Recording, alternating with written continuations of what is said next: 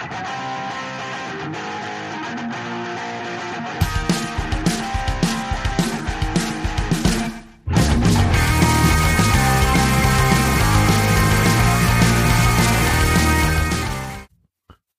to this week's Henchman of Comics. I'm Alex Eschbach.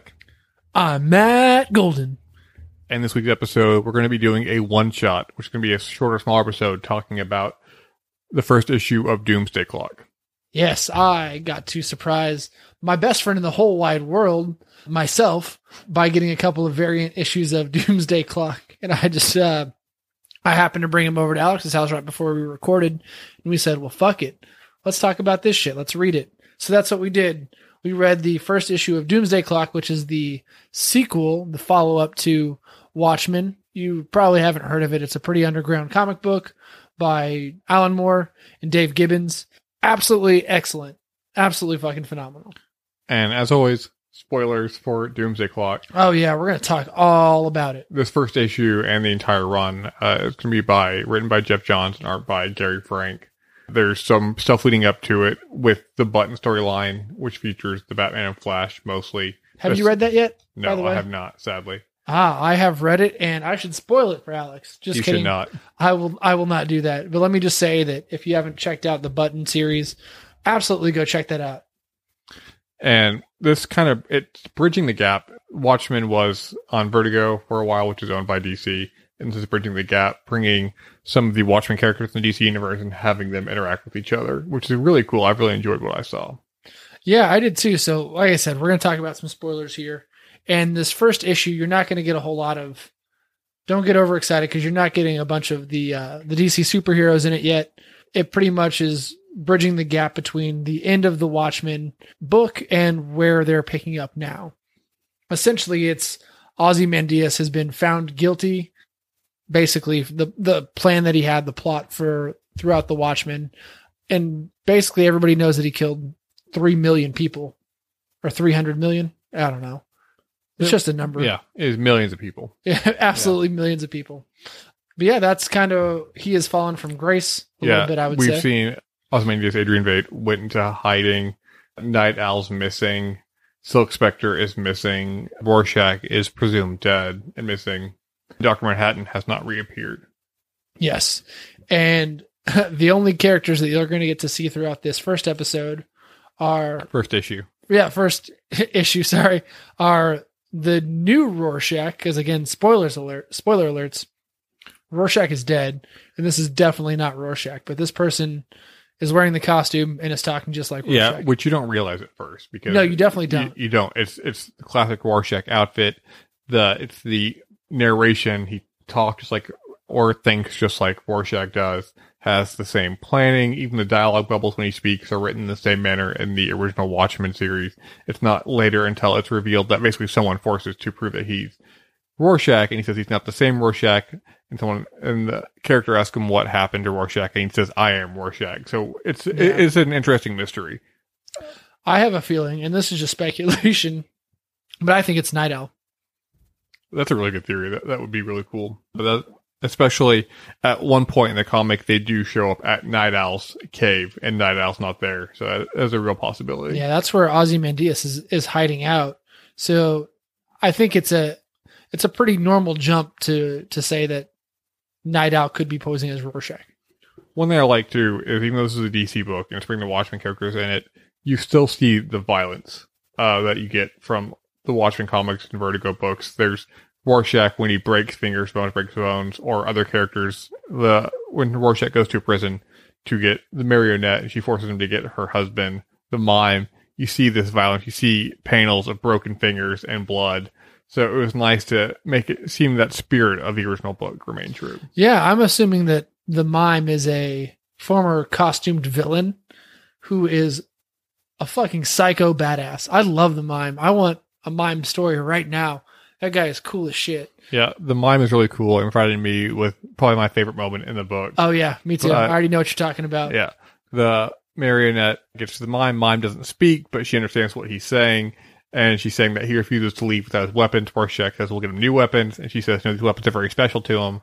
They go to this locker where his weapons are contained. They open it and it's completely empty. And Rorschach says, well, they're probably stolen. And then we see the mime reach into the locker and act like he's attaching weapons to his holster. There's nothing there. It was all just an act because the mime's a lunatic. Yeah, and this is again before it is revealed that Rorschach isn't Rorschach. And Rorschach's like, you've got some serious problems, which I thought was the biggest comedic relief of the whole first issue.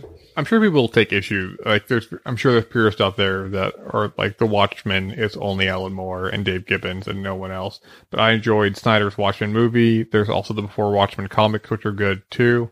So I just enjoy getting another journey with these characters. I think if you're a comic book reader, you just kind of have to accept that characters you love are going to be written by different people. And I think Jeff Johns really stayed true to the Watchmen itself.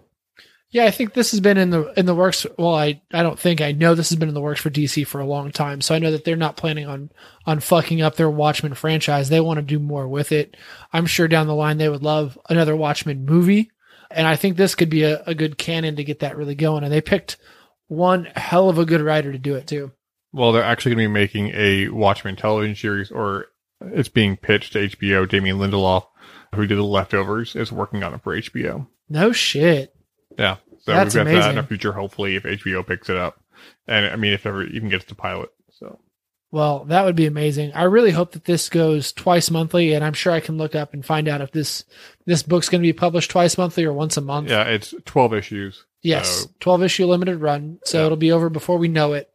But I really hope it's just a 6-month, 2 issues a month run.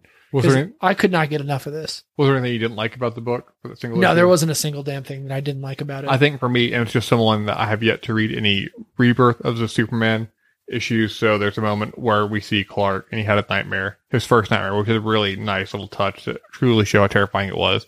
But it shows his parents getting into a car wreck and dying. And maybe in Rebirth, his parents died that way. But as far as I know, that's not how Martha or Jonathan Kent died. Yeah, I obviously noticed that was a big difference. It didn't bother me. I just assumed that it was the Rebirth run. And even if it wasn't, maybe it's just an alternate dimension. Maybe they're not really running this through the Rebirth canon. Maybe they've just got their whole own thing, which is totally fine with me. Yeah, it'll be interesting to see, I think, when this run is complete, if someone who doesn't read DC books or hasn't dug into the Rebirth run at all will be able to pick it up and read it and enjoy it. Because Watchmen, obviously, anybody can pick that up no matter where you are in comic, whether it's your first comic you read or you've been reading comics for 20 years, it doesn't matter. So I'm curious to see how that's going to be for this one. Yeah, The Watchmen is on Time Magazine's 100 Greatest Books. So again, I know I've said this before, but if you haven't read this, go fucking pick it up and read it. You can get it for $8 at Half Price Books or some shit. Like, go read this shit. It's fucking fantastic. But to get back to the Watchmen here first, or Doomsday Clock for a second, I picked up the 2 variant issues because they were way cooler than the normal one. The first one is a lenticular of Rorschach, and of course his face changes, and his face changes from the normal Rorschach to an image of the Wonder Woman, Superman, and Batman logos, which is awesome. And then the second one is an all-white cover with just the lines drawn on it. And it's just a giant Dr. Manhattan face and Superman imposed on top of it. And Superman is being clearly dismantled by Dr. Manhattan like it's absolutely nothing. So it's kind of really bringing the gravity of Dr. Manhattan is more powerful than these heroes are. It's kind of what I was gathering from it. Is that what you kind of felt as well? Yeah, we didn't really talk about it, but Rorschach is working with Ozymandias because basically the world's going to end, and they believe Dr. Manhattan is the only person that can fix things and set things right.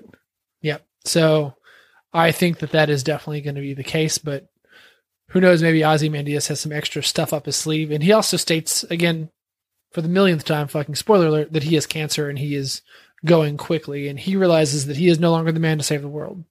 So here we go. Buckle in your seatbelts because this book was really good. Well, that about wraps it up for this week's episode of Henchmen of Comics. As always, you can email us at henchmenofcomics@gmail.com. Twitter, Facebook, Instagram, blah, blah, blah. You can leave us a review at iTunes where you subscribe to your podcast. You can also subscribe to us too, which we'd appreciate. Yeah, go ahead and give us a like, a comment, a review, a download, whatever you want. But for this week's Henchmen of Comics, I'm Alex Eschbach.